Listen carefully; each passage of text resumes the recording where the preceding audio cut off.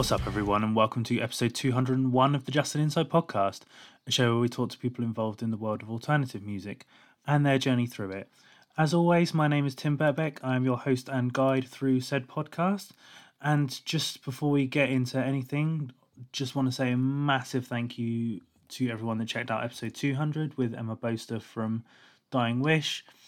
As I mentioned in that episode, it was a huge sort of milestone for us, and it was an honour to have Emma on as the guest for that show. So yeah, like, again, I can't believe that we've reached 200 episodes, but really appreciate everyone that's shown us support in the past years and so on and so forth. Going to do a little bit of plugging up top. We are nearing the deadline for our next charity sampler.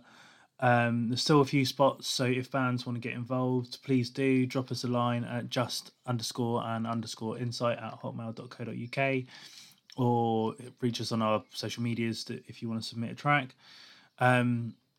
So yeah, that should, if all things go as planned, come out August 1st. I might delay it a little bit just because of life things going on, which will be revealed soon, but we'll see how it goes. But yeah, the other thing that I wanted to quickly say off the top of the show, this wasn't planned, but it worked out really nicely. When we released the episode with Emma last week, Dying Wish also announced the release of their debut album, which will be coming out on October 1st.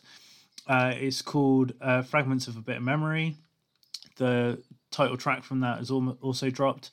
That was, if you listen to episode 200, that is the song that we were talking about in detail, sort of, which is very sort of personable to Emma, and it's kind of the most open that she's been in terms of like her own life and what she's put into music. So definitely go check that out. Go pre-order the record from Sharp Tone Records.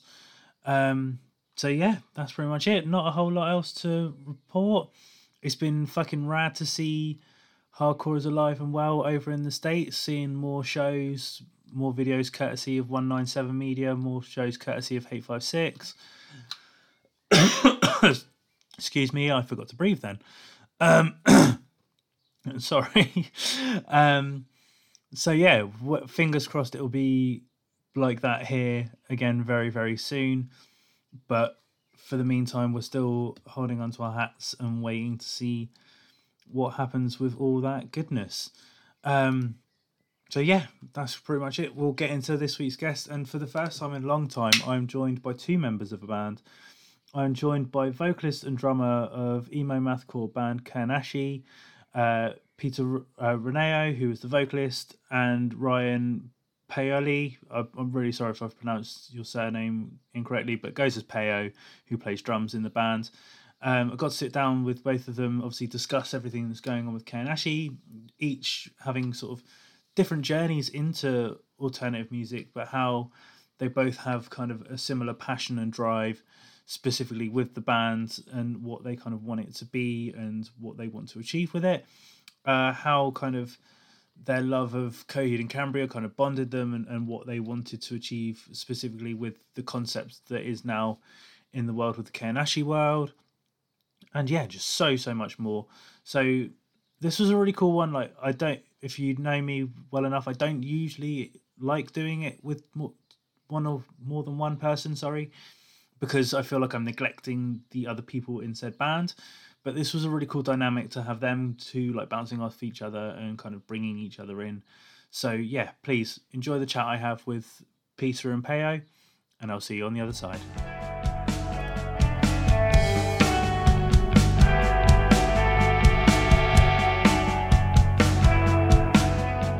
Right, so joining me this week on the Justin Insight podcast, vocalist and drummer of emo mathcore band Kanashi.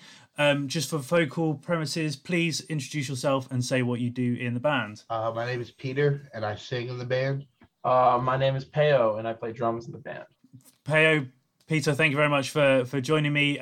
Before we kind of obviously get into the nitty gritty of everything, how is everything? Obviously, this year kind of like a big-ish year for you guys, obviously with the record out. But how's kind of everything been in general for like the last year or so for you guys? It's been getting better. Yeah. It was, last year was rough, it was like a whole rebuilding process, but now it's great. Yeah. I'm honestly when I think of the last year, like July 2020 compared to now, it's like only gotten better. Like Yeah. exponentially better with 2021, like with the record being out and shows being back. But as of like right now, today, I'm A1, very good. That's good to hear. Good to hear. Well, as I say, like what I always kind of like to start with my guests is to kind of take them back to their roots and origins of like how they kind of got into music. So I don't know who wants to start, but like, what was your kind of like into music? What kind of like got you into alternative music to Okay, I start guess I'll with? go first. So I have come from a pretty musical family, I guess. I have three older brothers. They all play music. My mom would always play like hair metal and stuff like that. So Oh, like okay. Bon Jovi, Motley Crue, Van Halen, all those types of things, Rat and things like that. So Kiss was a big one for me. So that was like I was always in this musical family sort of thing. My parents aren't really musical, but my brothers are, and they brought that Right. around. My brother ended up playing guitar. My other brother ended up playing bass, and then so I, inevitably I was like, oh, I want to play drums.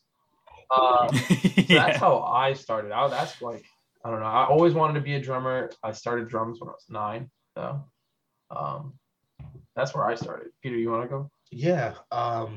Give you the mic. Yeah, no one in my family was musical. And they never really even expressed like the music that they listened to. You know what I mean? Except for Okay. my uncle would like play music around me all the time. But like actually my dad was a DJ, but he never really put me on to music. You know what I mean? It was just like stuff he did. And I Right. was Yeah. also really young when he was doing that. So I wasn't even aware of like the music he was playing, you know. It was like club music.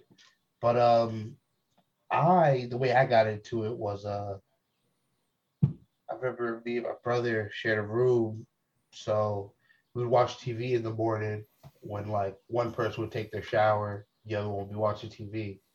And he was Mm. watching Helena, the video for Helena by Michael. Yeah. Yeah. And I was just like, what is that? Like, that's stupid. And then every day it would be playing, and every day I would listen to it. And I remember one day he took his shower first. So I naturally went to MTV, was watching it, and I was just like, yeah, you know what? I actually do like this. And that was pretty much like the very beginning. If I had to date it to one moment, it would be that. There was some stuff earlier, like I remember seeing like One More Time by Daft Punk on Toonami, or Mm. seeing like what else was there? Um, in the End by Linkin Park. I think that's on Toonami Yeah. too. Very random. I remember seeing they covered Newfound Glory on Toonami for some reason. I used to watch Toonami Oh, a lot. okay. But and I was like, oh, what is this band? But the moment was Helena by My Chemical Romance. Mm. So, Peter, was your brother kind of into like heavier stuff, or was that just because like that was what was on like MTV at the time? Like, Just because it was on TV. He didn't know what it was either. We were yeah. discovering it at the same time. So like along with that, there was like I don't know what else was on at that time, but the next year was like Fall Out Boy and Panic at the Disco and Backcountry by Avenged Sevenfold. You know what I mean? That entire Mm. block on MTV and on even VH1. I remember we were watching like Maroon 5 videos or like I don't know, what are the pop hits of that time? I know exactly what you're talking about because I was watching all the same stuff. Yeah, all like these music videos. Yeah. Yeah, it was that it was had to be like important. 2004, 2005. Yeah, the Killers would be Yeah, on there. You know what I mean? some 41. Yeah. Yep. Yeah, like the Strokes maybe. Yeah, the Strokes. Just look, I just looked up like the MTV Music Awards, like 2004. It was like they play "Get Low" by Lil Jon, Jesus Walks, Ocean Avenue, The Reason. Oh wow! Are You Gonna Be My Chad. Girl by That Chad. was always It's on. just like that 2004, 2005. It was just so much. That's when I started getting into the rock. You know what I mean? Like, Yeah. but like before that, I was listening to like a lot of hip hop, like with my uncle. You know what I mean? And just watching TV. But I started to realize this whole other side of music, um, like 2004, Elena. Yeah. And Peo, for you, like obviously, as you say, kind of like listening to like the hair metal side of things and kind of stuff like that. When did you kind of evolve into like the more kind of quote unquote like heavier stuff that may be a bit more in line with what you're playing nowadays? I remember like so I did like a project. I remember it was like you had to draw like someone was an inspiration to you. I guess the first heavy thing um was like that I personally was like, this is what I'm into was my first CD was Rob Zombie's Hellbilly Deluxe. So I guess that was nice. That was that, but I was like really into Pantera as a kid because of my older brother. So that was like I was already into heavy music, but that for a long time, that was like the heaviest it got for me. Yeah. I think let's see, what was the day? I know like I think it was when my brother came home from a Black Dahlia Murder concert. I think that was it. That was like the day I learned I was like, oh, this is like what blast beats are. This is what like just crazy metal is. So Yeah. I think that was it because I was I mean by sixth grade I was already super into like you know, Funeral for a Friend, From Autumn to Ashes, Atreyu, Senses Fail. I was really into that stuff. And yeah, then I heard Black Dahlia Murder, which took me into like Yeah. way more into the metal side, and I got really into like man, what would you call it? Like tech death and deathcore. Like Necrophagus, Beneath the Massacre, Obscura, who else? I don't know. So that's like that. I would say that my brother coming home, he went to Black Dahlia Murder at this place called the Bomb Shelter, which was like this literal bomb shelter. And it was like this tiny place. And he was telling me it was like one of the craziest shows he's seen. The drummer was 17 years old, just da da da da da da da. Yeah. So I can't remember. I think they had 2 songs on MySpace at the time. And it was Funeral Thirst and what's the other song off Unhallowed? I don't know. And then that there was also always like my brother. So my brother was always in playing in bands, had all these musical friends. And back then it was like, you know, sharing CDs, like playing CDs because you burn them, right? Yeah. So I don't know. I think it was just inevitable. Dillinger Escape Plan. Also, that was another one. That's like so. Dillinger was like the prog side, so I got really into prog, and then Black Dahlia Murder was like the really dark, heavier stuff, right? Yeah. I remember I heard my brother showed me 43% Burnt in like 6th grade. Didn't know who the band was. It was the only song I had heard for like 5 years, and I couldn't find it because it was hard to find Right. shit like that back then. So it wasn't until high school that I found Calculating Infinity, like because I got my hands on like the CD, and then you know the internet started becoming, you know, you weren't downloading things off LimeWire. I also just couldn't remember the name of the band. Yeah. So that's how I got into heavy music, I think. Black Dahlia Murder. Because how much older are your brothers than you? Let's see. So I got 3 older brothers. There's 1 year, 3 years, 5 years. So. Oh, okay. Cause I was just because the way you kind of said it was like with him going to the show and coming back. It was he quite older? The fact that he was going to shows before you, or was it just like I don't know? He was a bit more interested in it. No, it was like so. My family had a rule. There's like you couldn't go to shows until high school. You couldn't wear band T-shirts until high school. Right. Okay.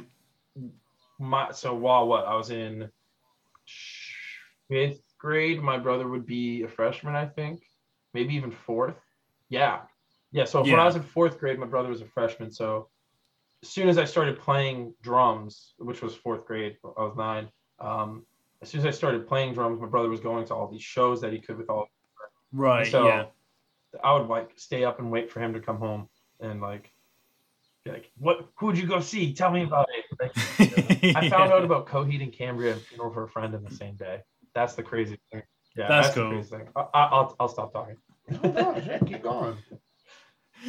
I was just, well, it kind of sounds like similar because I've got an older brother who's 4 years older, and we kind of had like a similar thing. I think like I didn't go to my first show until I was about 14, 15, I think. And like the band shirt thing wasn't an issue, but going to shows was like a different thing. But obviously my brother had already been going to shows 4 years or so before me, and it was a similar thing. Like he'd go to these shows and he'd come home and I'd be like, oh, how was it? Who? And all this sort of like, and just like trying to chew his ear off and things like that. So I can fully relate to it.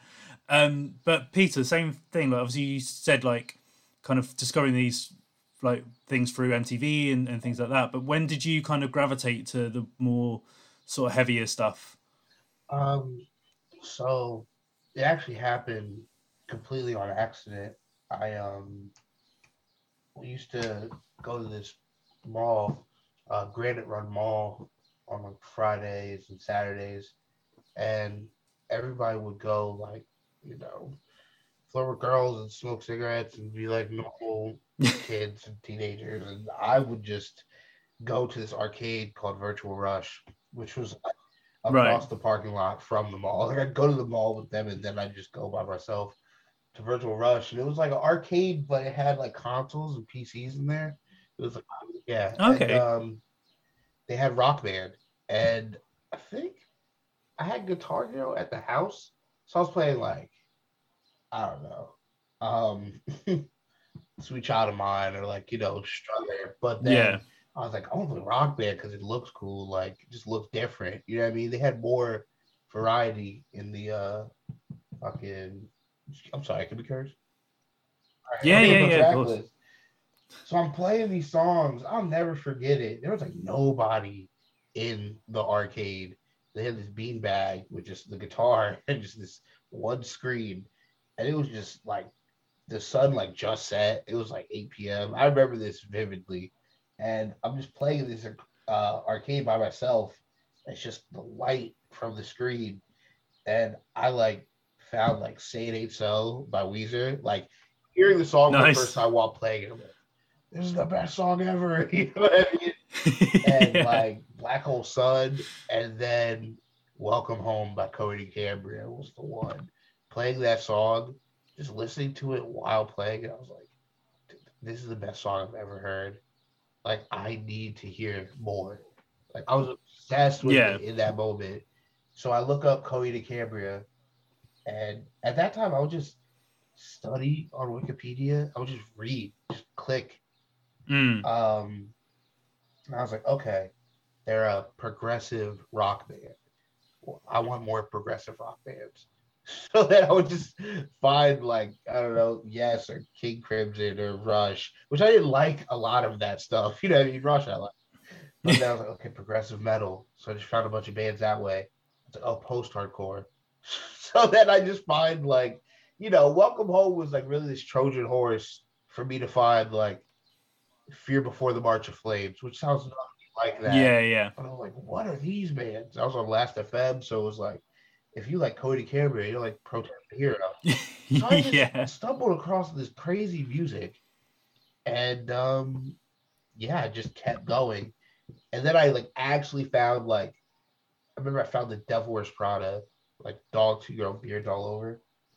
I was just like, dude, this is just a whole other flavor that I never expected. I was so hooked immediately when I heard it. So it started with playing Welcome Home on Medium. I just like that just kept going and just kept clicking and reading tour flyers and just, I mean, watching interviews and they shout out other bands. I'm looking at the church Yeah. I just could not stop learning and consuming these bands. And then obviously Peo said kind of like you sort of picked up drums from an early age. But Peter, for you, obviously, we know you as the vocalist, but like, has kind of singing always been what you were into? Did you dabble with any instruments when you were younger? Like, what was your kind of actually playing music sort of side of things, getting into it? I never really had a phase playing. You know what I mean? I wanted to play guitar and bass. I actually got a guitar for my, I think it was 18th birthday, and I actually bought a fucking Explorer bass.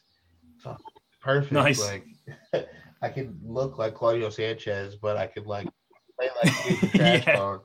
And I just got so frustrated so fast. I was like, dude, fuck this. I never want to do this again. How it works. I was thinking about what if I kept playing?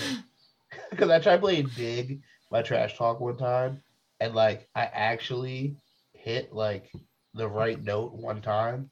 I was like, oh shit. That one sounds time. like the song. It was such a fucking it was an insane feeling. You know that feeling. Oh yeah. I was like, oh shit. I actually like played it. I'm like, man, I should have just kept going with that. But I'm here now. So I was it was like I listened to so much like rap and just like such lyrical rappers that it just seemed so natural to me. Like with vocals, it's not like Peo is a seasoned professional. Like he plays drums, he knows and understands the drum.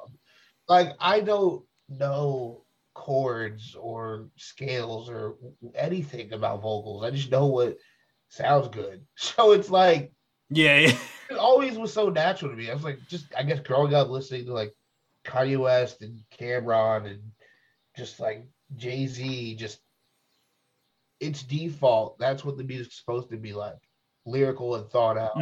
You know, so it just seemed natural to me. I was like, obviously, don't we all know how to do this? That's how I felt about it. And it's like, oh wow, you write really good lyrics. I'm like, oh, thank you. That's how everyone's supposed to do it, right? I thought that was just default until I, listened to these other bands. I'm like, man, we didn't all grow up on the same stuff. Nope. So that's the way I looked at it, and that's how I got into it. I was just like, I just from the start, all I ever wanted to do was play on stage. You know what I mean? So it was like, I can sing. I can not sing. I can do vocals. Scream. That's no problem. That's the way I looked at it. It wasn't like this thing like honed and perfected and practiced. I just kind of always knew how to do it. That's the way I looked at it. That's not the case for me. It's not one bit for me. No, I have to practice a whole bunch. Like I don't know. Fuck you, Peter. That's really how it was. But Peo, in terms of that, like practicing and stuff, as you say, like you had like your brothers that were playing instruments as well. So, like when you were younger, did you play with them, or like did you kind of like all go your separate ways? And like in terms of the practicing things, because they were playing stuff, did it encourage you to kind of practice a bit more and get better at what you were doing? So, oh man, that's a really good question when it comes to that. So, when I was younger, my brothers wouldn't jam with me. Oh shit, that's savage. So one of my brothers would. He would be nice enough to come in and like humor me for like 5 to 10 minutes and then be like, okay, I'm gonna go. But my oldest brother who played guitar would never jam with me when I was younger. Which I guess is understandable in a sense, but not really. Anyway, I'm gonna throw that shade. But so we absolutely, went our separate ways. My oldest brother, I would always go to my oldest brother's shows, and then my second oldest brother joined his band. And they would play shows together for a long, long time. And then when I was in like a senior in high school, me and my brothers did play some like instrumental shows for a little bit, but that was it. That was like the only time I've like filled in sometimes for my band, but definitely it's really weird. So like I play like this heavier music. My oldest brother is like he went to Berkeley and all that. So like there was a Right. lot of pressure when it came to like I like being good or something like that. Like, my brother went through the same music program as I did in school. So, everyone kind of expected this like, oh well, you're supposed to be good. And Yeah, I yeah. wasn't this like prodigy as a kid. So I had to work extra hard at practicing and all that. I still have to work super hard practicing. Like, whereas my brother is just like he's Yeah. insane. So and I tried out for Berkeley and I didn't make it in. And he like graduated that whole nine. So there was like a lot of pressure to it for sure. But my whole point was I always like wanted to do something different. And I guess that kind of pushed me to go to the heavier music was like, well, naturally, I wanted to play really hard stuff. I played drums, you know what I mean? I wanted to be loud. So I gravitated towards the Yeah. heavier music. But yeah, no, none of this stuff came naturally to me. I had to practice a whole bunch. But I like practicing too. That's another thing. It's like when it comes to Mm. learning an instrument, and so you really have to let that aspect, like you gotta let it in. Like you have to embrace the fact that you're gonna be sitting with your instrument for like 3 hours a day, like minimum. You know what I Yeah. mean? If you want to get as far as you can, if that makes sense. Mm. I don't know if I answered your question that well. No, no, no, no, definitely. And the other thing was because obviously you're Philly based now, but did you both grow up in No, Philly? no. Peter's from Philly. I'm from Massachusetts. So like Lowell, Boston sort of bit, which is like six, Yeah. 7 hours away. Um, yeah, we grew up that's like the weird thing about me and Peter. We grew up uh, totally different people.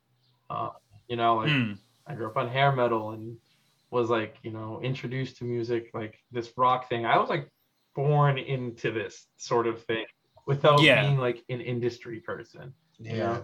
know? Um, but yeah, I don't know. We just live totally two different lives. So crazy. A the, lot of the reason I parallels. ask That's the because crazy. Yeah. yeah, the reason I ask is because I always find it interesting, like what different people's scenes are like, and especially like me being from the UK, where it's like a tiny little island sort of thing, and obviously the states, every different state has its own kind of thing, so to say.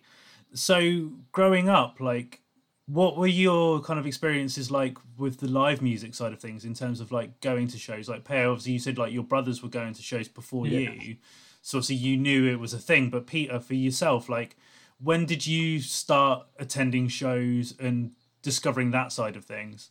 So I always thought about shows as concerts. I always thought it was this huge thing. You know what I mean? Yeah. This unattainable thing. And I remember I saw a video. I cannot find it, but it was Bring Me the Horizon in like Oh God, of all bands. in like a basement. It was like somewhere so small, and so many people were there, and people were like jumping off the stage. I was like, dude, what is this? Like, I always thought of a show as a concert. You know what I mean? I saw the Yeah, yeah. video of like Bad Brains, like CBGB. So I was like, what? Like, they have it on that level? And then the video for One Arm Scissor, I was like, I had to drive in for anyone listening. And then I was like, I genuinely thought it wasn't real. I thought it was like, Right. I don't know, actors like performing or something. Like, how can this be real? Like, people do this on stage? Like, I was so fascinated.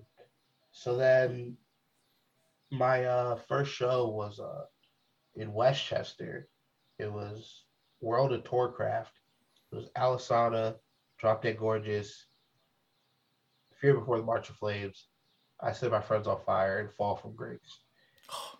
That is a fucking lineup for a fair And show. like, I was so hooked from there. It was like I always walked past this venue, and I remember seeing a poster for Jaguar Love and a poster for Aiden. I was just like, "What? Aiden's playing here?"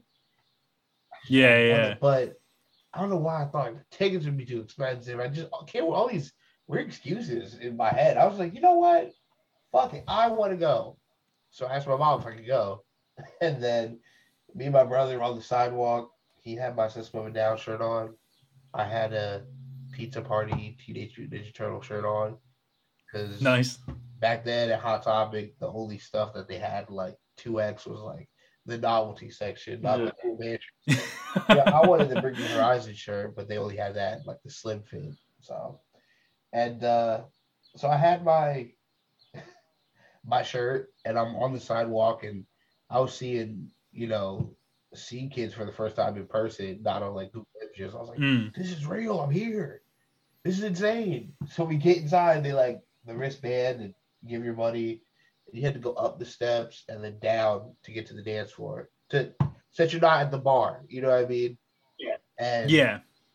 oh my God, I'll never forget it. I like chase this feeling still to this day of just like no lights on. You know what I mean? The venue was so dark, but you could see like the lights of like the guitar gear. You know what I mean? The red and green dots on the stage. That shit looked so cool to me. I was just like, this is amazing. I want to do this. I need to do this. So that's how it started, that show. And then the next one right after that was the Bronx and Trash Talk. Oh, nice. Stars, it was just like I only went to that because it was the next all ages show at the venue. I didn't know what it was. I didn't go because it was Trash Talk. This is 2009, so it was like really just it was shot. There was like nobody there, but the people there were just going so crazy. It was such a I didn't know what hardcore was. You know what I mean? It was such a different experience from the like post-hardcore scene show, and just seeing all like Trash Talk was played on the floor. There was way less people in this venue I was just in that was packed. Yeah. Different, I started to understand there's different sides to it. Everyone's going side to side, piling onto each other, screaming. I was like, okay, they didn't do that at the other show. Okay, that's the type of thing you see at the hardcore show, not the Siege. I just started understanding and putting the pieces together. And I don't know, it just every show I just wanted to go to another. I was like, what's the next one we're going to? And then I think what really sealed the deal was the Epitaph Records tour. It was Every Time I Die, Bring Me the Horizon, Architects, Oh Sleeper. And that was the Electric Factory. Nice. And that was like a concert. So like it was actually in the city, you know what I mean? Just the line around the building and just so many people that I felt like were on the same page as me. I never felt that before. And just walking in, just seeing the merch, and just the house music playing, the fucking banner. Not the band, like the stage. It was just so much. And it's like every show we play, every tour announcement, I just want to be that band. I just want to make that feeling happen again. It's so crazy. Like I just remember it vividly. But I want to hear Peyo's story about getting into like local shows and the scene and shit, because your story is really interesting to me. Really? Because yours is way more interesting than mine. I feel like mine's so standard. The Rocco's culture, like you gotta explain that. Oh man, that's a whole different story. I wish I was there for that. Okay, so I guess we'll segue to me. So I started going to shows I kind of knew the difference of shows and concerts pretty soon. Same, like I thought, shows were concerts. Right? Same thing, but so I think, let's see. My brother started playing shows when I was in 5th grade, so that's when I started going to them. But I was only allowed to go to my brother's shows, strictly. They were like a pop punky, Fall Out Boy-ish, Blink-182 sort of bit. Right.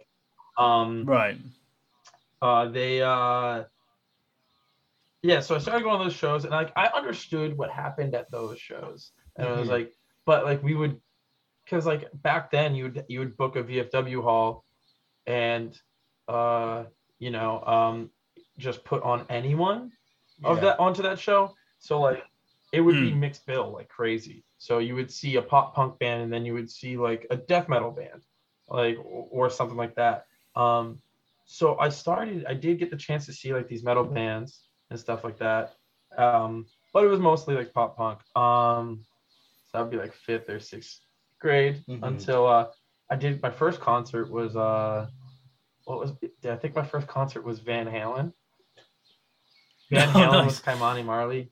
Oh my god. That shit was That's sick. That was the first time I ever like heard reggae. Like in like it was so loud and heavy and there was so much bass and I didn't understand what was happening. I was like, wait, are we at the right show? Like I was so confused. But so that's when I was like, oh, okay, this is a concert. That's a show. Yeah. I figured that out right then and there. Then I guess playing shows is a whole different thing. And then like I hadn't gone to Rocco's until I started playing shows. Basically. Damn, really? Yeah, no. So it got to this point. Like I went to the Manchester American Legion. I saw some bands there, but again, there was always my brothers. And by the time I was in high school, my brothers' bands weren't really playing shows like that. Were your brothers' bands playing with post-hardcore? Oh yeah, absolutely. Okay. Mad post-hardcore bands. That's how I got into all that stuff. It was like just all the bands. Oh, man, there's this band called The States that I just wish one day I can find their music. There was this crazy 3-piece, like this tall, like dude, this bassist had to be 7 foot tall. Their guitars were super short. And then this drummer just killed it. And they were this 3-piece from New York State, and they're called The States, and they're probably like the best band I'd ever seen out of all those shows. I saw 4 years. Okay, so the Pepperell Community Center. Let's talk about that. It's like 5-minute walk up the street from like where I grew up, the town I grew up in. I saw 4 Year Strong there because my brother played with 4 Year Strong. Nice. I saw A Loss for Words at the Townsend VFW because my brother played with them. Because like everyone would just play a VFW hall. Like, yo, there was a crazy band that came through, and I'm trying to remember that. I was like, really. Our Last Night was like 5 minutes up the road for me too. So like, before all of the covers and all that. So like, I guess I would actually say Our Last Night was probably like my first introduction to like moshing. I saw kids like because like kids would like hardcore dance to like Our Last Night. Yeah. And so that was like my first intro. I was like, what the fuck is going on here? This is weird. This is crazy. Pile Up's definitely the pop punk. But okay, so when I didn't join. I created my high school band that I'm not naming. If you want to do the research, fine. I hate you too. When I created that band, I was like, okay, well, I gotta start. I gotta book a show, right? We've got songs. Gotta play a show. Millie's Tavern used to play this place. Millie's Tavern, awful. Sell the 10 tickets so you can play your set. But Rocco's, man. So Rocco's was crazy. Rocco's was like my introduction to this world because it was weird. I existed in this really obscure realm of the music scene. So it's weird. There's like this inner pocket where everything is, and then I feel like it's like the Earth's core. You know what I mean? Like, right? So like I was at the inner. No, I was like at the inner crust, or not the outer crust, but the inner crust. And then I just dove right into the core.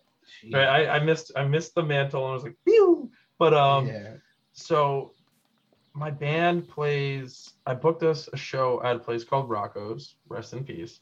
And I would be like the same thing. Essentially, what happened with you with the flyer, like you were saying, like, well, I'm gonna go to that. What's this? What's the next show? So we played this show, and it was the first time I had like seen other local metal bands with me, like with my band. Like the first time I had like, oh wow, there's like actual other musicians like this out here. And then I saw all these flyers on the outside of the window. It was not even a window because this place was like in the middle of Manchester, and it was like ended up getting busted for like the largest meth bust in New Hampshire. Anyway, Yeah, Oh, shit. it's like the craziest place. This one time, a dude got like beat up down the stairs. It just got Oh, left God. there. Like it's mad funny. Not funny, but that place was crazy. There was like mirrors across the wall, like alongside, because it used to be like an old like dance club. And one night, Right, all the yeah, mirrors yeah. got broken, every single one of them. But yeah, I saw they were like posted on this like I guess bulletin thing outside. And I believe it was for the Fallen Dreams. And I was like, who's this band? And at the bottom it said myspace.com/I'm Thirsty Entertainment. So I went and looked that up, and it's just flyers. I was like, who are these bands? What's going on here? And so I did the same thing as Peter. I just started studying because I had no like scene. I knew what scene was, but I had no idea. Yeah. Like about any of the bands. Like I'm still learning about scene bands from Peter. But like back then, yeah, I like that's when I figured it out. Dude, how Rocco's worked is like if you couldn't play Boston, you would just go up to Rocco's. And that Right. Okay. Yeah.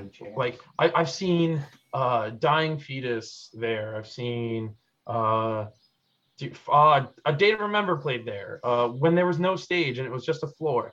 Like Fall Out Boy played in Manchester. I think that was the American Legion. But Alisana, Dance Gavin Dance, Pierce the Veil, just like but then on top of it, you could see the Acacia Strain there, or I don't know. Hardcore, like Cruel Hand. Oh yeah, Cruel, dude. Every week was a hard. It was like Knuckle Up. Oh man, what was this band? The Enemy. Yeah, I mean Cruel Hand. You got. Was there a bar at Rocco's? Yes, that's so you had to go downstairs. There's the floor, which you just walk in. And it was just a floor basically. It was a glorified VFW, and then downstairs was the bar. Yeah. And yeah, that shit got so reckless, dude. That reminds me, like your story. It's like I pretty much had the same thing happen, except with a venue called Champs in Trenton, where I was going to these local shows, and then I always heard about this venue. I always saw dates going to Trenton, New Jersey, and I always wanted to go to this venue, but I like had no way to get there. I thought I could have fucking went. And I just wish I went and saw Sovereign Strength, Delusions, and With Life in Mind there. If I knew how easy it was to get there, that was like 10 years ago. I would have went to that show. So then our friend Des got his first car, and we were like, all right, well, we out to Champs. So we went to go see Modern Day Escape. Don't tell me to get scared. Nah. Oh, I was gonna say, is it that my brother dragged me to that? Modern Day Escape, Dr. Acula, the Bunny the Bear from Atlantis. Oh wow! And like I was just so tapped in with the fucking tragic hero shit, the fucking post-hardcore, mp3boo.com type MP4. Shout out MP3boo.com. King of Leaks. That's what kind of band we are, Tim. Like that's how I want to be that kind of vibe. Like when you downloaded a zip file metalcore, you see what I'm saying? So we get to this venue, and I don't know what I was thinking. Like I thought it was gonna be this insane MySpace Fear Before type vibe. It's just a bar in New Jersey, and like it was so. I loved it. Don't get me wrong. I love Champs. It was so underwhelming, and it wasn't like the Note. Well, you never went to the Note, but I don't know. I thought it was gonna be like some Live Nation venue. That's what I'm trying to say. Yeah. It wasn't. It was just like a bar, a pool table, and just like the back room of the bar. I'm like, this is where the show is? There are people moshing, like tearing up this carpet. It's not even straight. Like you walk into the stage is like this way. I don't know how to explain it. Yeah. It's like crooked. Like it's in the corner. Dude, I fell in love with it. It's just graffiti on the walls. There's a torn up couch. I was like, dude, this is what where am I? And, this was right when I had started Kanashi. So I asked, I forget how it worked. I asked Joe Stanley. I was like, hey, how can I play here? I don't know what my plan was. I like when I started Kalashi, I just had all this blind faith. I just thought like I would just like Scott Pilgrim, I'm just gonna ask around. My journey starts here. Yeah. You know what I mean? How do I start a band? I'm like, hey, how do I play here? I would like never ask somebody that. Now that I think about it. And, Yeah. I remember he's like, well, are you like a hardcore band or a metalcore band? I was like, metalcore. I feel like I was in Pokemon, like you're blind, like you know what I mean? And like, okay, well, you're gonna go with Nice Guy Booking, and that's Michelle. I was like, okay. So I asked the lady at the door, like, hey, no, that's not how it happened. I messaged niceguybooking.com, like their email. I was like, kid with some horrible email.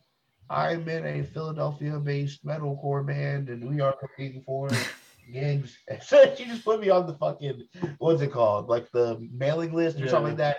So I would always get these emails with like dates and like spots open, like how many spots were open. And to me, I thought it was like the jackpot. I was like, oh shit, we can play with Us From Outside and Sirens and Sailors. You know, that was important to me. That was so important to me. So then I went back to the guys at practice, like, all right, I got us a show with This or the Apocalypse. Like, I thought I really did something. So it's like, we're playing at 4 p.m. on a Sunday. You know what I mean? With This or the Apocalypse. And that was the hardest set. I was just like, I thought it was like my one chance. You know what I mean? Yeah. Bright outside, no one's there, but the homies were there. Like our friends came, and I had work that night. Actually, I had to leave early. Then I found out the artwork of a band from Jersey did a Norma Jean cover. I was like, what? A band did a Norma Jean cover as soon as I left? I was heartbroken. But I really wish I was there for that. But yeah, that was kind of like the same as Rocco. They had like it wouldn't go to Philly, so it would go to Champs. You know what I mean? And Philly people would just go to Champs. It's right over the bridge. So that is Champs is 100% the Roccos. Same thing. Yeah, like everything will get booked there. Like Misery Signals have played there. Yeah, Abandoned Ships have played there. Like I'm willing to bet every Champs like tour back then went to Roccos. Like sure. But it was so important because I felt even more connected to this music that I thought I knew everything about. I always thought I knew everything about it, like from, I know Cody Cambria and Duck Duck Goose. And it's like, there's always this under layer. It's like, I didn't even know how local bands worked. I didn't know Trophy Scars was like a local on that Brock show. You know what I mean? They're from Jersey. So I started to realize, like, the further I got into it, the more I realized how it worked and how I could fit in the scene with Kanashi. Yeah. And then, so in terms of you guys, like, getting into and actually, like, playing music, like, Pear, obviously you said, like, you had that high school band, but what would you kind of class was, like, your quote-unquote, like, first proper bands that you were part of? My first proper band was right out of high school, like an actual working sort of band. I didn't make it to Berkeley, so I joined a band called Dead Ocean. I was like the band I made my first music video with. We did a tour. We did a few tours. But so that was like, right out the gate, 2010, 2011, after I got out of high school. And it was like I don't know how you would call it. We called ourselves ambient hardcore. It was we were like we were just the heavy parts of like, I don't know, Kingdom Leaks metalcore. It was just like only the heavy sides of it. We didn't do For the Fall Dreams, Fit for a King, minus singing, which is so it just I understand when you're like starting a fucking band and it's like no one has the confidence to sing quite yet. You know what I mean? No, the whole plan was to not sing. Oh, There was no plan to no intentional. I mean, not it was totally intentional. No singing. Yeah, like you were a mosh band. Yes. Yeah, Okay. we were strictly like which was funny. It was like, yo, when we were like the asshole band. Which is I go and think about it. I go and think like, dude, there were so much heavier, meaner bands than us, but like, it's just so funny to think that people are getting like, dude, we're just playing like I don't know, like, oh man, how do you call it? I don't know. It's like I guess like, those spacey kind of like Oceana parts. Yeah. Da, da, da, da, da, da, da, da, and like kids are just getting beat up to it. I'm just like, dude, what's going on here? Definitely a different time. Definitely a different 2012. Yeah. And Pete, what about you? What was your kind of like first band? Kanashi. Oh, okay, cool. Yeah, that was the first one. I like tried starting stuff with people before, and it just never worked out. And Kanashi was like the one that was like, dude, let's really do this, please. Like, I know what to do. I know the industry. It's just like I didn't know anything. That's so funny to think about. But I was so just I wanted to start a band more than anything at all. Yeah. And yeah, we're still here. So in terms of that, like, because obviously, like, we'll get onto sort of how like the band's evolved and stuff in a minute, but like, were you kind of like always like writing stuff like lyrically before the band even started because like you wanted to start a band sort of thing? No, I didn't write anything until the band started. Like, so it was just more that kind of want and need to start a band sort of thing. Literally. Like I wrote lyrics so that I had an excuse to say something on stage. Yeah. It's not like I was this poet. I wasn't just Eminem, Eminem on the bus just writing my life story. No. It was like, okay, oh shit, the songs are done.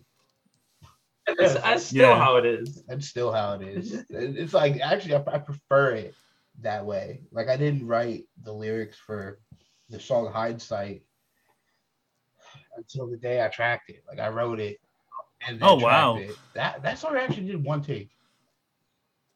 That's cool, man. That's cool. Yeah, it was one take. Wow, I didn't know that. I wrote on construction paper, green construction paper, with an orange marker at Isaac Preston's house. I had nothing to write on, you know what I mean?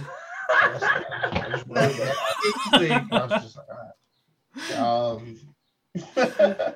But that's really how I always looked at it. It's the goal. I'm telling you, when I saw I Set My Friends on Fire, and this was like right before they like performed, you know what I mean? The house music was still playing. It was like really dark. None of the house lights were on, which I thought was weird, right before their set. And I just saw like the guitar gear on stage. I just fell in love with it. I was like, I want to do that. So everything was fueled by that moment. Me messaging people, asking them, hey, do you play bass? Are you free this weekend? You know what I mean? Trying to set up that first practice. It was all fueled by first seeing that fucking show. It wasn't I Set My Friends on Fire had the best set. It was just coming down those stairs in the venue and seeing the dance floor and the stage. I was like, I need to be the dude on stage. Yeah. From here on out is a step towards being that dude on stage. That's cool. And Peo, for you, obviously you're saying like that first band, you had the opportunity to sort of go out on the road and stuff like that. And I always find like what people's first experiences, especially like when they're younger, like going out on the road is like. So what was that kind of experience like for you? And kind of, did you have any expectations of like what touring would be like? And did it live up to that? Was it a complete mess? What was the whole situation like? Oh man. Okay. Well, so the first like big one that I did, complete fucking mess. Shit show. The last one, the one we did prior to that was kind of also like rocky. Like 2 of our shows dropped out of like a week and 2 day show, so it was like weird. But yeah, it was a rough one. It was with Deception of a Ghost and Thoughts in Reverse, very 2012. Yeah. And yeah, I mean it was bad. Right away, like, so I think after the second day of tour, our trailer tire popped. Oh shit. Vocalist showed up with only like $100 and had spent it all by the second day on alcohol. Yeah, and this was back when gas was $5 a gallon. So like, and we were only making like 50 to 75 a night. So Yeah.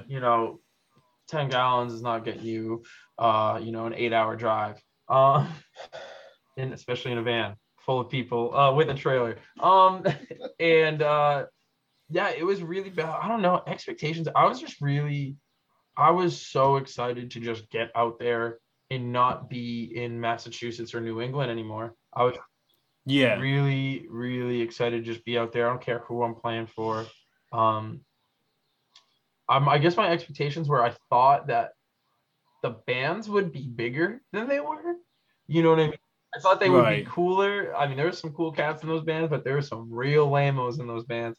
I definitely thought it would be yeah, I thought like I didn't know how like that worked because I only saw like my my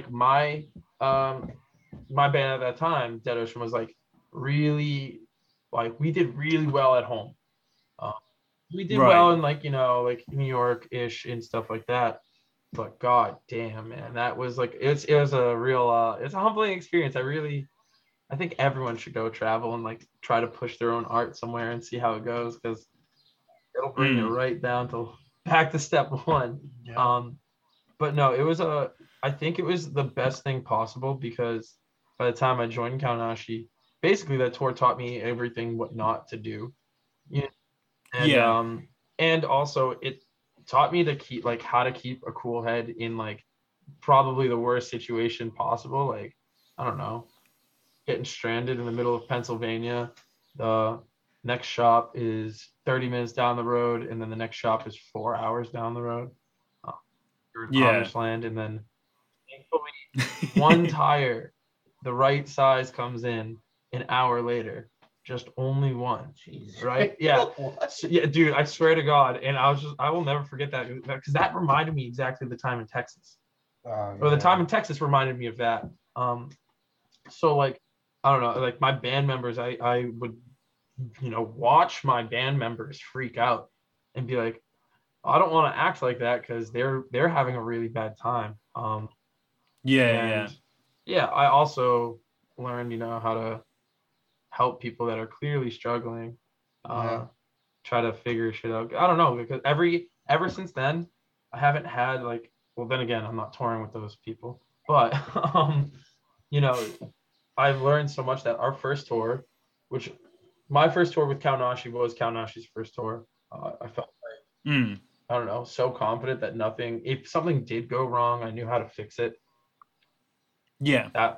That's it. Just if you're a young kid that is gonna go out on tour and like literally expect the worst and then expect even worse than that. And like, yeah.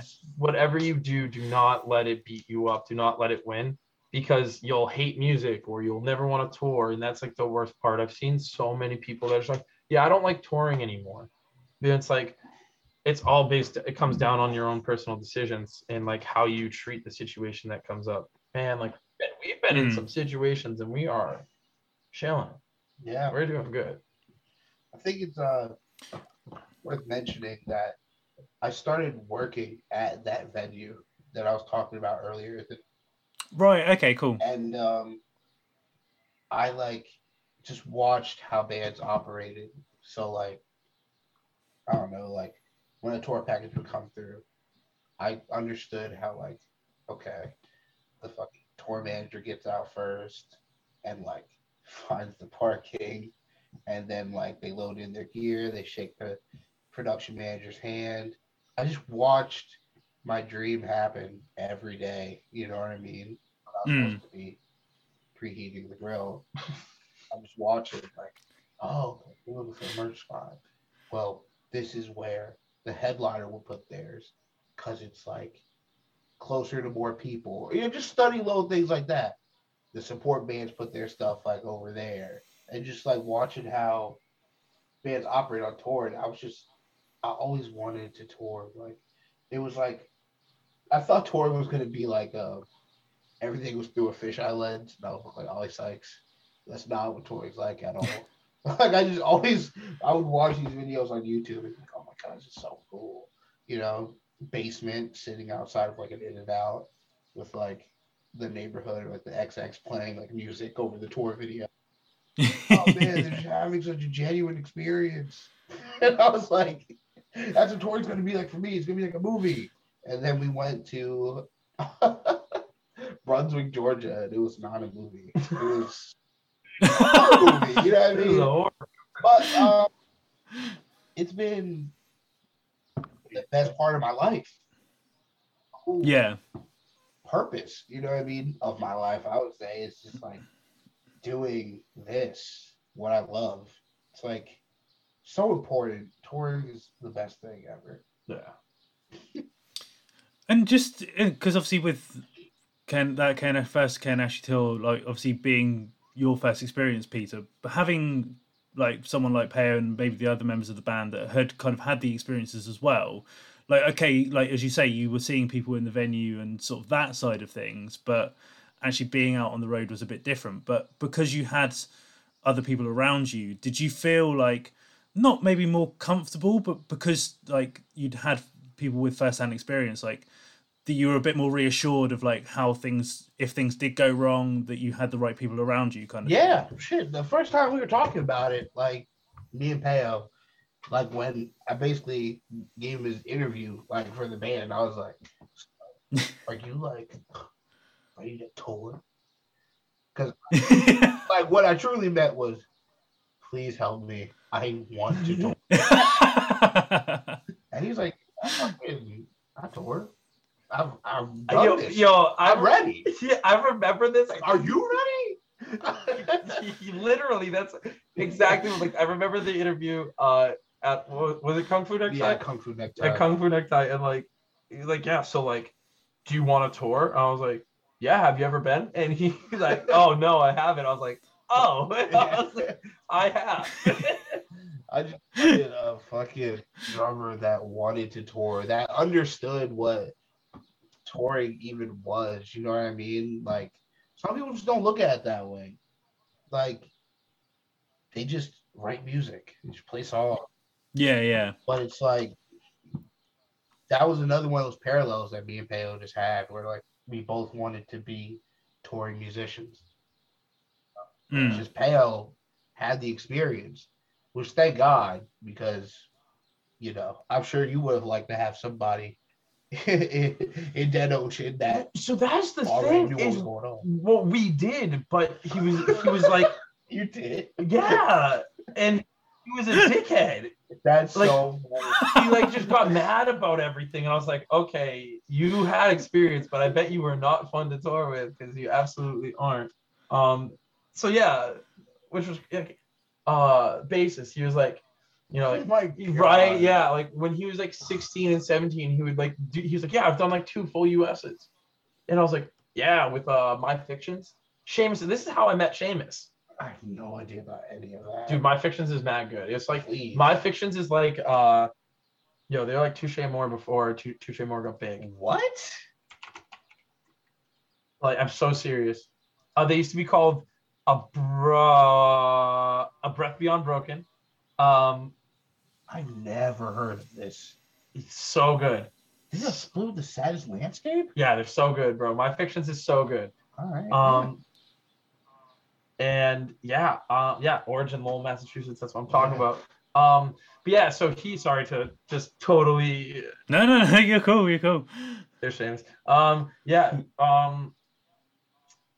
Wow, dude, this picture. He's pulling up pictures now, and it's sending me back, dude. Yeah, isn't that crazy? Yeah, isn't that crazy? Yeah, he got real mad, and that's fine, whatever. I thought it was gonna be all jolly and all that. But yeah, no, it wasn't. My tour wasn't. But with Tanahashi, it's been Well, great. I Yeah. guess Sorry. no, I was gonna say. Well, I guess this is a good point to sort of segue into Kanashi a bit more, and obviously, so I guess the best place to start is like, how did you guys meet? Was it that interview? Had you met before? Like, and how did you guys to come together? This is me. Yeah. All right. So the interview is more so like I had already. I'll just start from the beginning. Okay. Yeah. So, oh man. All right. I used to book this band called Crisis AD. I booked them a Philly show. And I met this at that show. I met I booked a tour for them. One of the shows is Philly. Right. I met this dude named Dom. Dom at that show. Dom then booked Crisis's next show at this venue called the Trocadero. That's where I met Peter. First time Peter hi and buyed me, and that was it. Like, see you later. And then Dom was like, hey, I want to book your band. So I was like, word. So there's literally a flyer. It says Kaonashi versus Dead Ocean, which was mad funny. And yeah, that show was the turning point. My band went down there. Our van died on the way there. We were super late to the show, and Kaonashi let us borrow all their gear so that we could just jump on stage and play the worst set ever. Peter hits the charity mosh, and then yeah. So then like months go by, like a few months, and I see Peter posted a stat. I talked to Peter after the show, and we did the whole Facebook adding thing, and yeah, months go by. Peter posted a status. It's like, hey, I'm playing Massachusetts with my band. I need a drummer to fill in, please. It's just 3 songs, and I didn't even comment on it. I didn't even comment on the status. I messaged you and I go, hey, I'll do it. And you're like, okay, here are the songs. And I had like 2 days to learn them. I did a horrible job. But yeah, that's when like I really met everyone. I met Alex and Juan, the old bassist guitarist at the time, and Peter. And one of Peter's first questions was like, so what are your favorite bands? I like Dillinger, Coheed, and Funeral for a Friend. And you're like, Coheed, what's your favorite album? And then Alex came around and was like, Coheed, what's your favorite album? And so, yeah, that happened. Show was fun, super fun show. I quit my band January 1st, 2016. Yeah. 2016. And the same day I hit up Peter, I'm like, yo, I quit my band. I've got a van and trailer. Let me join your band. Let's tour. Doesn't respond for like weeks. And then 3 days before show, he's like, hey, can you learn this EP? It's an EP release show. And I'm like, yeah, I'll do it. And I, honestly, I didn't do it. I'll tell right now, I didn't do it. Yeah, I'll do it. And oh my god. So I play the show, and well, actually, that you interviewed me the day before the show, right? Was it the day before? Or was it after that show? I could have swore you came down, we talked, and then you left. Did you stay? I stayed. You did? I came down. I left. I think was that for the New York show that didn't happen? Yeah, oh god, yeah. I think it might, because there was supposed to be. I remember my first show was supposed to be in New York, but it didn't happen. So I think I was coming down anyway. I went back. right. And then I got in trouble because I was working at Chipotle, and I quit that job. And when they were like, "Yeah, can you do this EP release show?" I was like, "Yes." Quit that job, but I still think it was the day before. Or was it the day after? I can't remember when the interview was, but you can go look up me fumbling on stage for the EP release show. It's on YouTube. And yeah, that was it. I guess that's how we met. My band did really poorly in front of his band that was kicking ass in front of 300 people. And yeah. It's so funny. Like, Pale messaged me like, hey, can I join your band? I want to tour. It's like all I ever wanted to do was tour, and I didn't respond to that message. Yeah. It's like someone saying, and like after having years of like, our original drummer, German, like he didn't want to tour. That was never a priority of his. Mm. And like here I am, I'm out a drummer. I didn't have a drummer. And you're being offered it on I've a been plate. offered on a plate. I think about it. I'm like, man, I should have just responded immediately. Earlier. Like I actually didn't think I was in the band even after the X-Prayer show. I think that's what it was. I had to like literally ask you, and you were like, I was going to tell you next time I saw you. I was like, well, I live in Massachusetts, so I kind of need to know. I got around to it. Yeah. That's brilliant.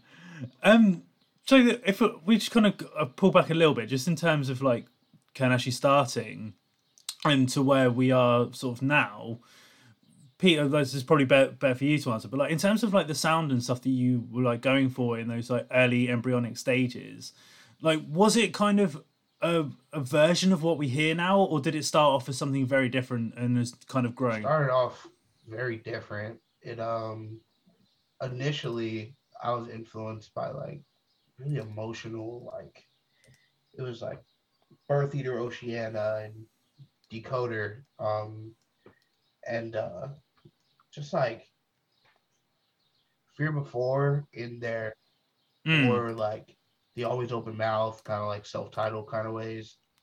Yeah. Really ambient, emotional, open kind of music that I was thinking about. And I remember I heard Start NDP by Sworn In, and I heard Rising Sun by Stray for the Path. And I was like, just at the Chariot, I mean? This is the kind of music I want to play. I had this idea of just this very like this technical music, but it's like bad production and like moshing and just like, but still like artsy. I just had this. Yeah. That was like what it grew into, but it initially started out very different. You ever heard of Heights? I think they're from the UK. Yeah. I was trying to be like Heights. I was like, just keep doing like a. And then I told the guitarist, I just go like, da, da, da, da.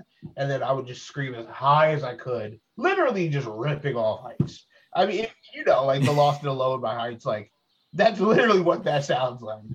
And then I just heard like what was going on in Chicago with like Rooks and Barrier, Sworn In, and Kingmaker, and Villains.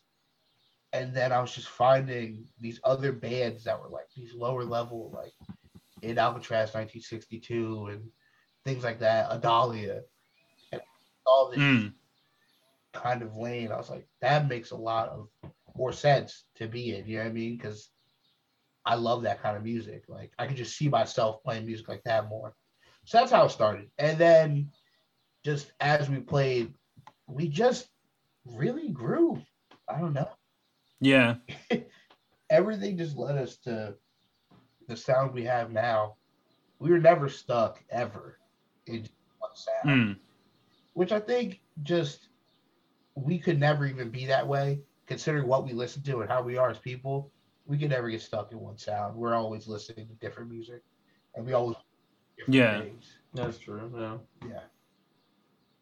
And then in terms of kind of like the growth of the band, obviously we'll get onto Dear Lemon House in a moment, because obviously that's kind of where we're at the moment. But was there like a point that you can either both can think of or separately where like you realize like people outside of like your immediate like friendship group and whatever were starting to pay attention to the band and kind of actually like giving a shit about what you were doing? 2017 was for the winner for me. Oh shit, that's like for me at least. Yeah, I was gonna say 2015 when we played New York City, and like Danny Wolf was screaming exit. Shout out Danny Wolf. NYC. I was just like, oh wow, I don't know this person. Yeah. That was really the moment. I was like, man, there's no connection, no mutual friends. It's just off music. And it was an amazing feeling. Yeah. That's cool. And Peo, what was yours? Mine was, so when I joined the band, it was kind of already like that all was already established. So I had all this like what would you call it? Like a bias towards what I viewed Count Ashi as, because I hadn't created any of the music up until that point. But then 2017, West for the Winter, when it was like, I think that was that when we played Vegas, and this kid was like, "Yeah, I've been listening to y'all since Native," and I was like, Yeah, and I was like, "What, bro? Like, what's we're 14?" And he was like that's insane. Utah, people showing up in Utah knowing the words. I was just like, Utah, West for the Winter. Was it Utah, West for the Winter? Idaho. I'm sorry, Idaho. Yeah. Yeah, and that was I feel like that's crazier than Utah actually. Like, it's just like wow, we're truly in this like middle of nowhere in this, and there are people that know the words. That is absolutely bonkers to me. So that was definitely West for the Winter, that whole tour. Yeah, I would agree. That's cool. So then, if we kind of fast forward a little bit to kind of where we are now, and obviously the new record's out, but it's kind of like a continuation of the story of Jamie and things like that. But first and foremostly, like, where did the creation of this character kind of come from? And like, for you, Peter, obviously to have like writing the lyrics, do you kind of have to get in the mindset of that character to like write those lyrics? Like, how do you kind of like separate what you're doing as Peter to writing as Jamie, if that makes sense? You want to explain the creation? Yeah, absolutely. So, sorry, I'll bring this back over to me. Sorry. Yeah, the creation started in 2016. Me and Peter, when I joined, me and Peter were like literally inseparable. Every day in, day out. I'd drive Peter to work. Peter would come with me to my work or something like that. And on one night, like we were driving to Peter's work, and he worked third shift at Wawa.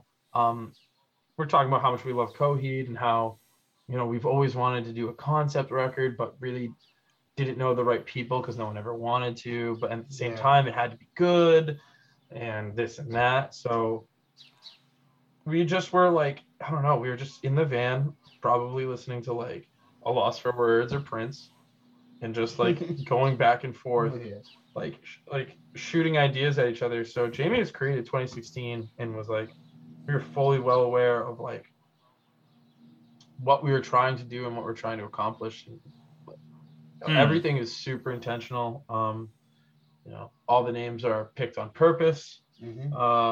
Last names too. Yeah. If you want to, listening, put those pieces together.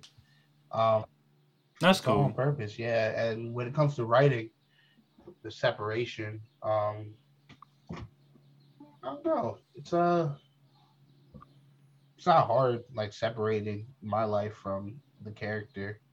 Obviously, some of my life is in there.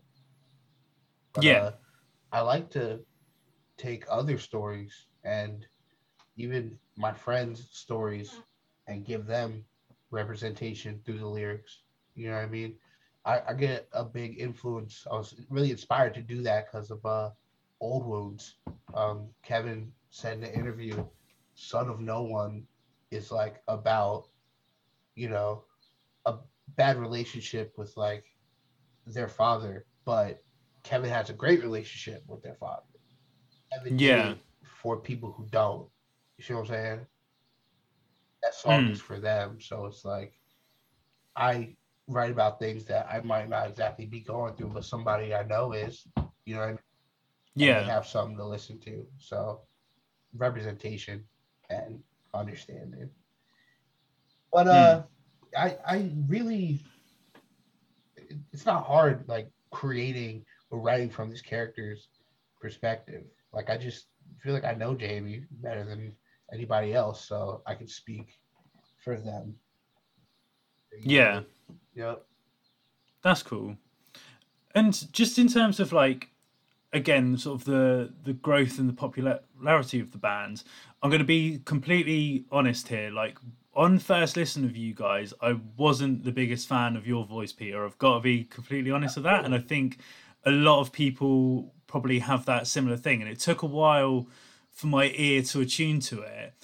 But do you think that's an advantage or a disadvantage for you guys, that you do have the this really specific sounds that takes a while to bed in, but once it's there, like you're on board, like you're fully in, if that makes sense?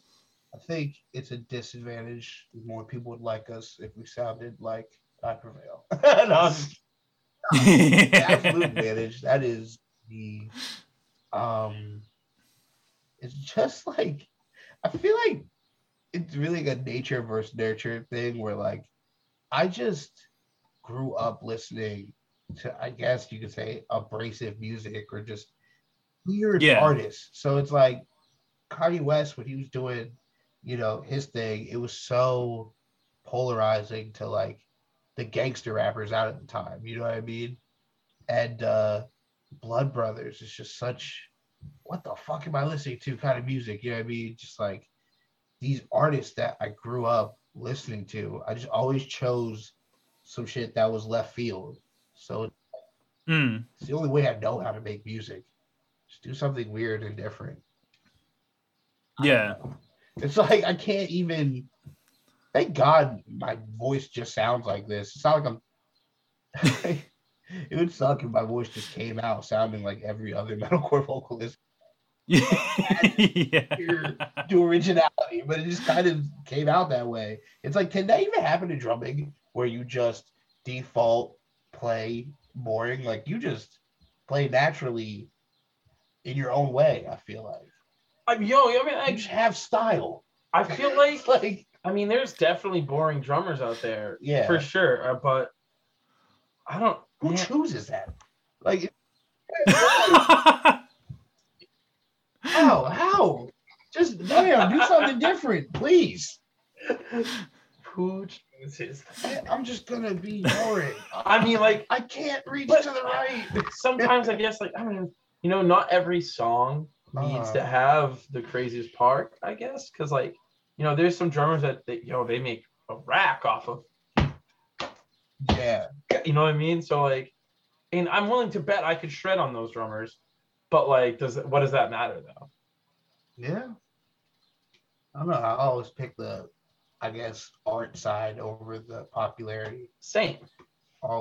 Yeah. I would say it's an advantage, man. Like, I'll just bring it back to the question again. I would say it's an advantage, strictly because for me, I mean, I guess again because we like weird music, but like, I don't know about you, but I love it when I know exactly who's playing. Yeah. Like, like if I don't know, like, hey, who's this again? Like, I feel like we're that band, like we're that one of those bands where it's like exactly who it is if you've heard us before.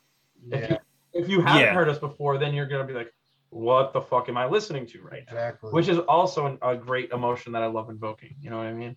So it's like there's some deathcore band you just play. It's like, I don't know what this is, but like when you hear, like, at least for me, like Mitch Lucker's voice, it's like that's that character. You know what I mean?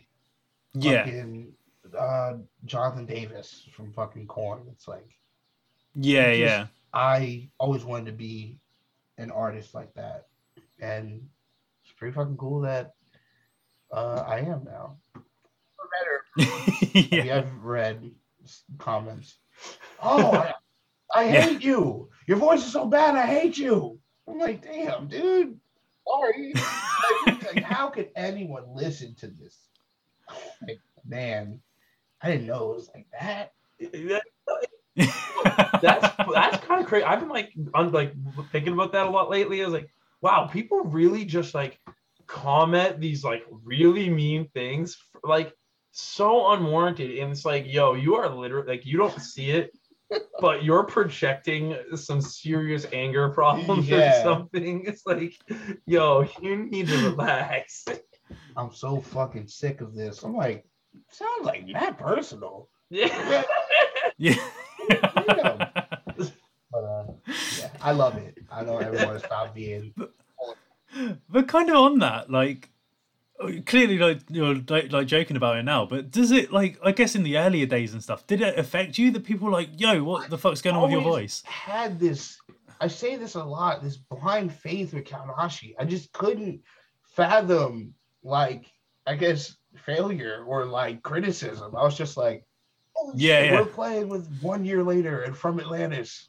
Like, I'm just like ignoring everything around me. Like, damn, man, you shouldn't be here. Or like, damn, your voice is trash. Damn, I can't make the show. We're gonna have to drop. And I'm just like ignoring all these negative things around me. I'm like, I'm just happy I'm in a band. I'm just happy to be here.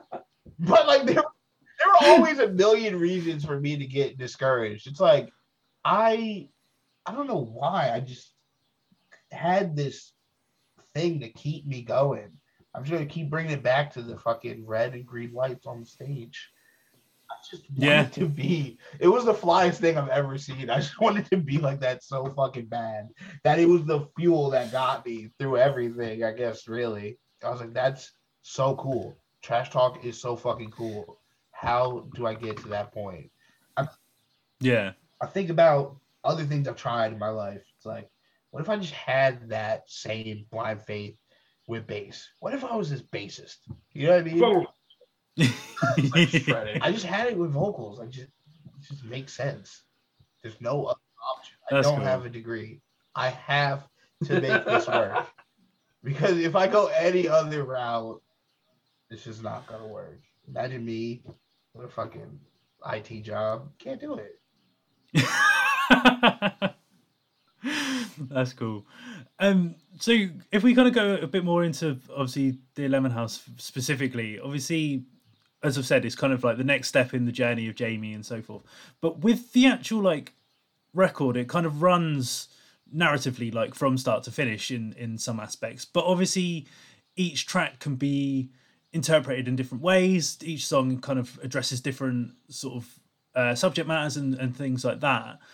But was the plan in terms of like Jamie's story, was it always going to be like a beginning to end kind of process with this record? Yep. Just like, we like, as we said, like back in 2016, we created this idea, and like we are like very everything that we do is intentional, and this was very, very planned out. And like so intentional that all the next steps are also already planned out. That's cool. And then, like, as I say, like, because each song can kind of be interpreted in different ways, there's that kind of little bit of ambiguity about some of the stuff that's going on. And like, you do have like a very loyal fan base now, and obviously they're invested in this story and things like that. So have you found that people have maybe kind of read into songs a different way that you have? And is that kind of, again, is that intentional? I have seen it. It's not intentional for me. I'm not trying to lead people in a different way. I honestly tried to give it more form and give it, this is what happens. The facts of the story. I tried. Some people just take it a completely different way, which is welcomed. I don't mind it. Yeah, I'm actually glad. I think like we've had a bunch of different like theories and like this and that, and I love that. I think it's so cool because like I mean I've said this before in another interview, but it's like that saying of like an author writes one book and sells 100 copies. It's 101 different books, and I love that. Like, and so we've had kids like, so is this and this, and I have to be like, no, you're totally wrong. But that's a really cool idea. I like that. Keep trying. Mm-hmm. That's cool. And like on that note then, because as you say, like you've obviously got this sort of idea in your heads of like what the journey of Jamie's going to be, where it's going to go, and so on and so forth. But obviously an audience is going to interpret things very differently and things like that. So have there been occasions when people have come up with you and you're like, oh shit, that's a really cool idea, like, and things like that. Actually, we were talking the other day, like a couple of weeks ago. Someone was saying something to us. We're like, damn, I think I'm gonna steal that from you. It's a really cool idea. It's definitely happened. I remember Jacob Assel. Yeah. He came up with this crazy, like, his own like world and theory about it, and he got so deep into it, way deeper than we did. I was like, that's sick. I love that. So yeah, definitely happens. I thought that That's cool. I just laid it out with enough context and facts with the record, but imagine like going to see Star Wars. It's just like you just come up with your own entire. Like, it's like, all right, well, no, that's pretty hard to like it's hard to do, and I felt like I made it hard. Like this is what happened, and people are just like, no, I feel like. It's like, no, you don't. It doesn't matter what you feel like. If you're like, no, I really feel like, no. I'm like, oh, well, sure. It's so flattering that people would even think about it, that they care enough. You know what I mean? To invest their like thought process into it. It's appreciated for real. Yeah. Anyone listening, please let us know what you think, because I even though it's like not what I wanted, it's always welcomed. Yeah.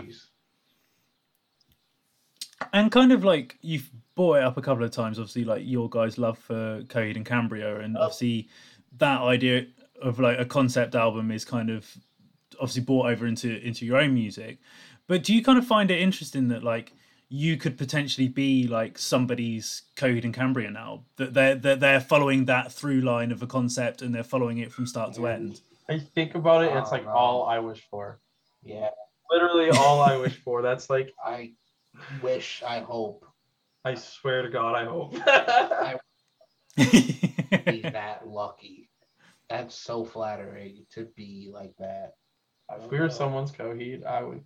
Because then, then there's going to be a band 10 years later that does a concept record and it's crazy. I would love that. I would be so happy. I would be... The mission would be accomplished. 100%. Yeah.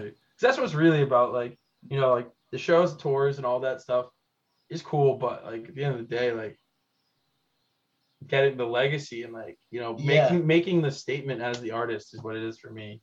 The way that I always looked at it is like you don't become a legend from like, your accomplishments and like what you do, but it's really by like who you put on, you know what I mean, and who you really like. You reap what you sow, you know what I mean? Like, I'm trying to really just book as many people's bands as I can, buy people's merch, fucking give people advice, you know what I mean? Just like putting more into the scene so that more comes out of it, you know what I mean? Like, I just want to see more bands. I want to see more people booking shows, taking pictures at shows, just going to them. You know what I mean? It's I just want to keep adding to it. That's like really the goal for me. I mean, I say touring, but the older I've gotten and the more I've seen like the effects of things I've done 5 years ago now, I want to see that more. You know what I mean?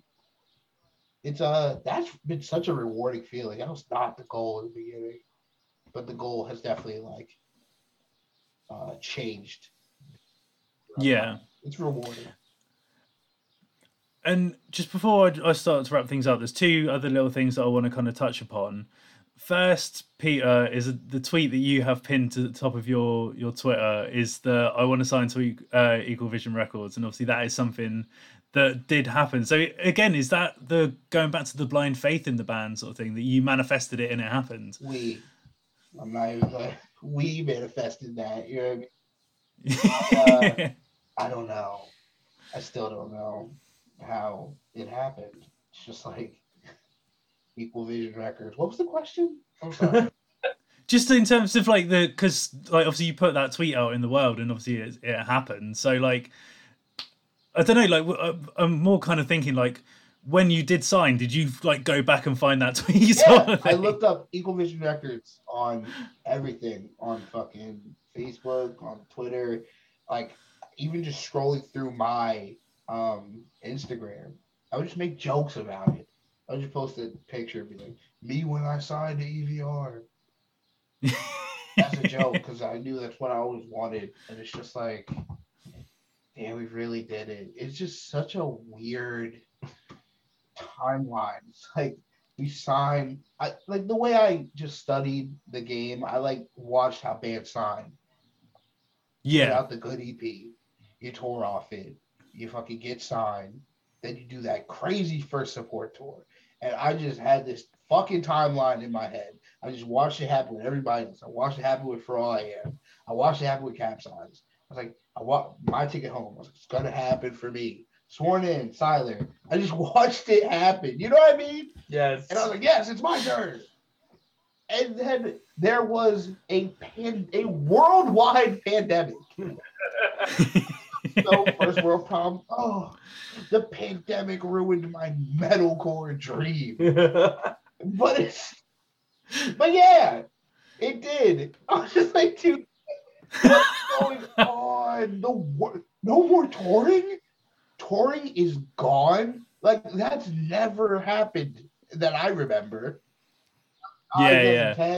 I never heard of like, oh, just there are no more shows.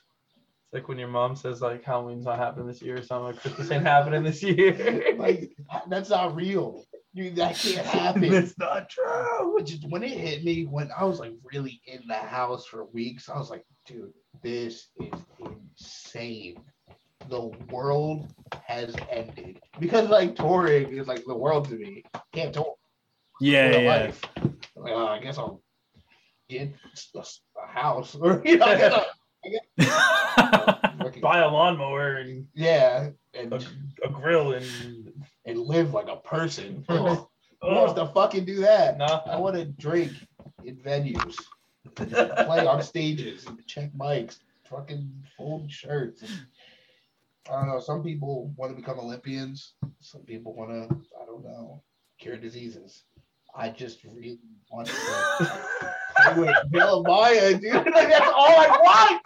Dude, it's so close. We're so close to being like we are a touring band, but there's just that level that I want.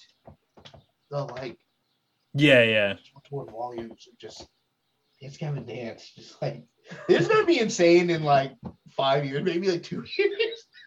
When we like actually tour or like play a festival with like DGD or Volumes, it just feels so fucking far. But we're getting every fucking move we make, we're getting closer. I'm just talking personally now. Because that's cool. Like, man, still going for that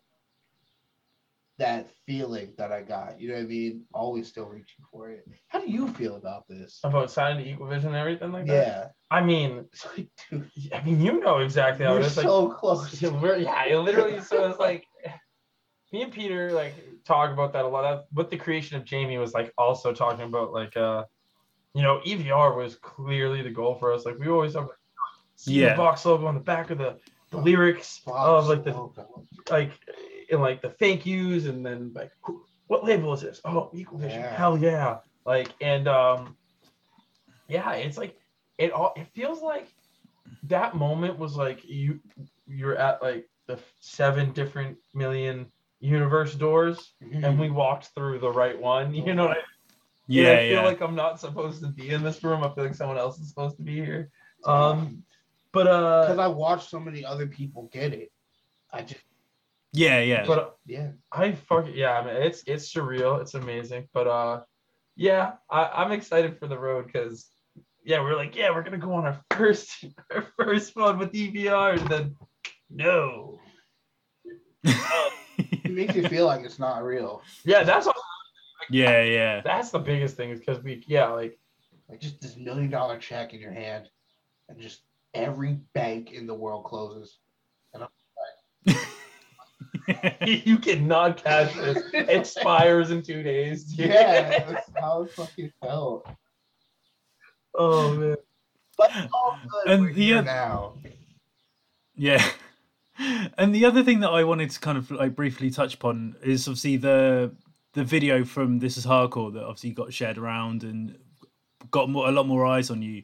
And I don't want to kind of go into it specifically because I know you've spoken about it in other interviews and stuff. But the one thing I did want to ask about was all the like the people in the front of the crowd wearing obviously your merch and stuff. So was that?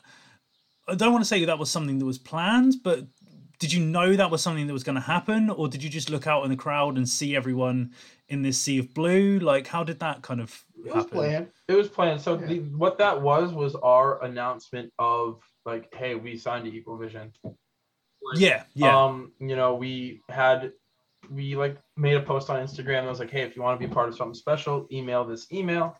And then we're like, hey, meet us at the merch table 15 minutes before the set. And we started handing out the hoodies to like, you know, all the people that responded. It's like a lot of like, you know, really dedicated fans. And they all were like, why does it say Equal Vision Records on the back? Like kind of the whole thing. So it was totally planned, 100%. And we wanted to, you know, make a statement to the world because we knew so many people were going to be there and get confused by it. Or if they knew what was going on and they saw the EVR logo, like if they knew who we were, they'd be like, oh, okay, this is what happened. That's sick. Yeah. Like, yeah, so them all having the merch, totally planned. Who having the merch, not necessarily planned, though. Yeah. No, it was a first come, first serve sort of thing. It really was. That's cool. And then, so if we kind of get to where we are now, obviously, like Per, you said, like you've kind of got the next steps planned and so on and so forth of like the story and the band in general. So obviously I know like we're kind of talking about the record that's just come out this year, but like what is the next step at the moment? Well, I mean, more music. Yeah. I guess like I don't know, man, it's a tough one to answer because like I don't want to give anything away because you know. Yeah, no. But like there is definitely like there's gonna be, I can say like, you know, it's going to be continued. The story is going to be continued, but I don't think in the way that people think. It's gonna be really cool. I think it's gonna be a nice curveball for everyone. That's cool. And obviously, again, like I don't want you to be like spoilers and giving stuff away, but like just in terms of like in your heads or even on paper, like how far ahead are you with the story? Like, do you have an end, or is it something that's continually growing and building? There's an end. Like, yeah, like it's like musically and like so like it's not all musically written, but the ideas are there and like same lyrically, but the storyline also like outline is all there. So like we've got the house. Now we just need to like you know put furniture. Well, I feel like I don't know. The structure's up. The structure of the house. We got to build the house. We got to finish it and lay it all out. The structure's up. You got the foundations, but you need the bricks. Yeah, exactly. There you go. So we know exactly what we want to do and where we want to go and what we're going to say. And I guess that's all I can say. Yeah. That's cool. Right, before I do let you go, guys, how I like to end this is to ask my guests what their favourite song is, but with a bit of a twist. And it might be a bit difficult because you may not have played much of the new stuff live, but we'll give it a shot and see where you're at the moment. So for each of you, what's your favourite Kay and Ashley song that you'd like to play live and why? Off the new record? No, play live. Any song. Ooh, Real Leather. Because of the ending. Since we haven't played any of the new ones live besides Scooter, oh man, oh wow, oh god, because of the jeez, I can't think. I really like playing. Usually, actually, I kind of hate playing Our Troubled Selves because it's the worst spot in the set where I'm like so tired. That playing like the blast beat in this crazy hi-hat part is I'm tired and just like get me through this. But yeah, I think my favorite's You'll Understand so far, but I know it's going to be Counselor's Office off the new record. I know it's going to be that, or Blue Pop. It's going to be one of those two. Both those songs so good. Awesome. Well, guys, thank you very much for your time. Really appreciate it. Looking forward to everything you do in the future. I've got to ask Biasly, any plans to come over to our side of the shore? We absolutely want to. There's no like solid plans, but Yeah, boy, we want to. Swear to God, we're going to play. That's cool. Well, when it happens, I'll definitely be there. One final thing, just Peter, I've got to say, awesome Soul Glow t-shirt that you're wearing. hell Fucking the best band at the moment. I fucking love that band. Insane. Just announced the tour of Circus Survive, which is fucking amazing. Congratulations. Wait, that's fucking... I saw that yesterday. I was like, this is nuts. And I wanted to come to the UK so bad. What a crazy show. Tiger's Jaw, Circus Survive, and Soul Glow. That is It's fucking... insane. Yeah, absolutely nuts. But yeah, guys, thank you very much for your time. Really appreciate it. And all the best with everything in the future. Thank you so much. Cheers, guys.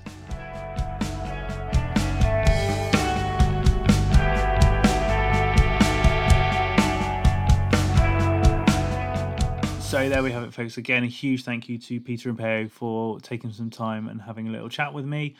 Their new Ken Ash's new record, Dear Lemon House, is out now. Go stream that. As mentioned in the chat, like Peter's voice is like a really unique one within sort of like the alternative world, and it was one that personally took a while to sort of grow on me, but it's definitely like a distinguishable voice that's got a lot of good to say, even though they kind of do it in an unusual way with their concept albums. So yeah, go check out that.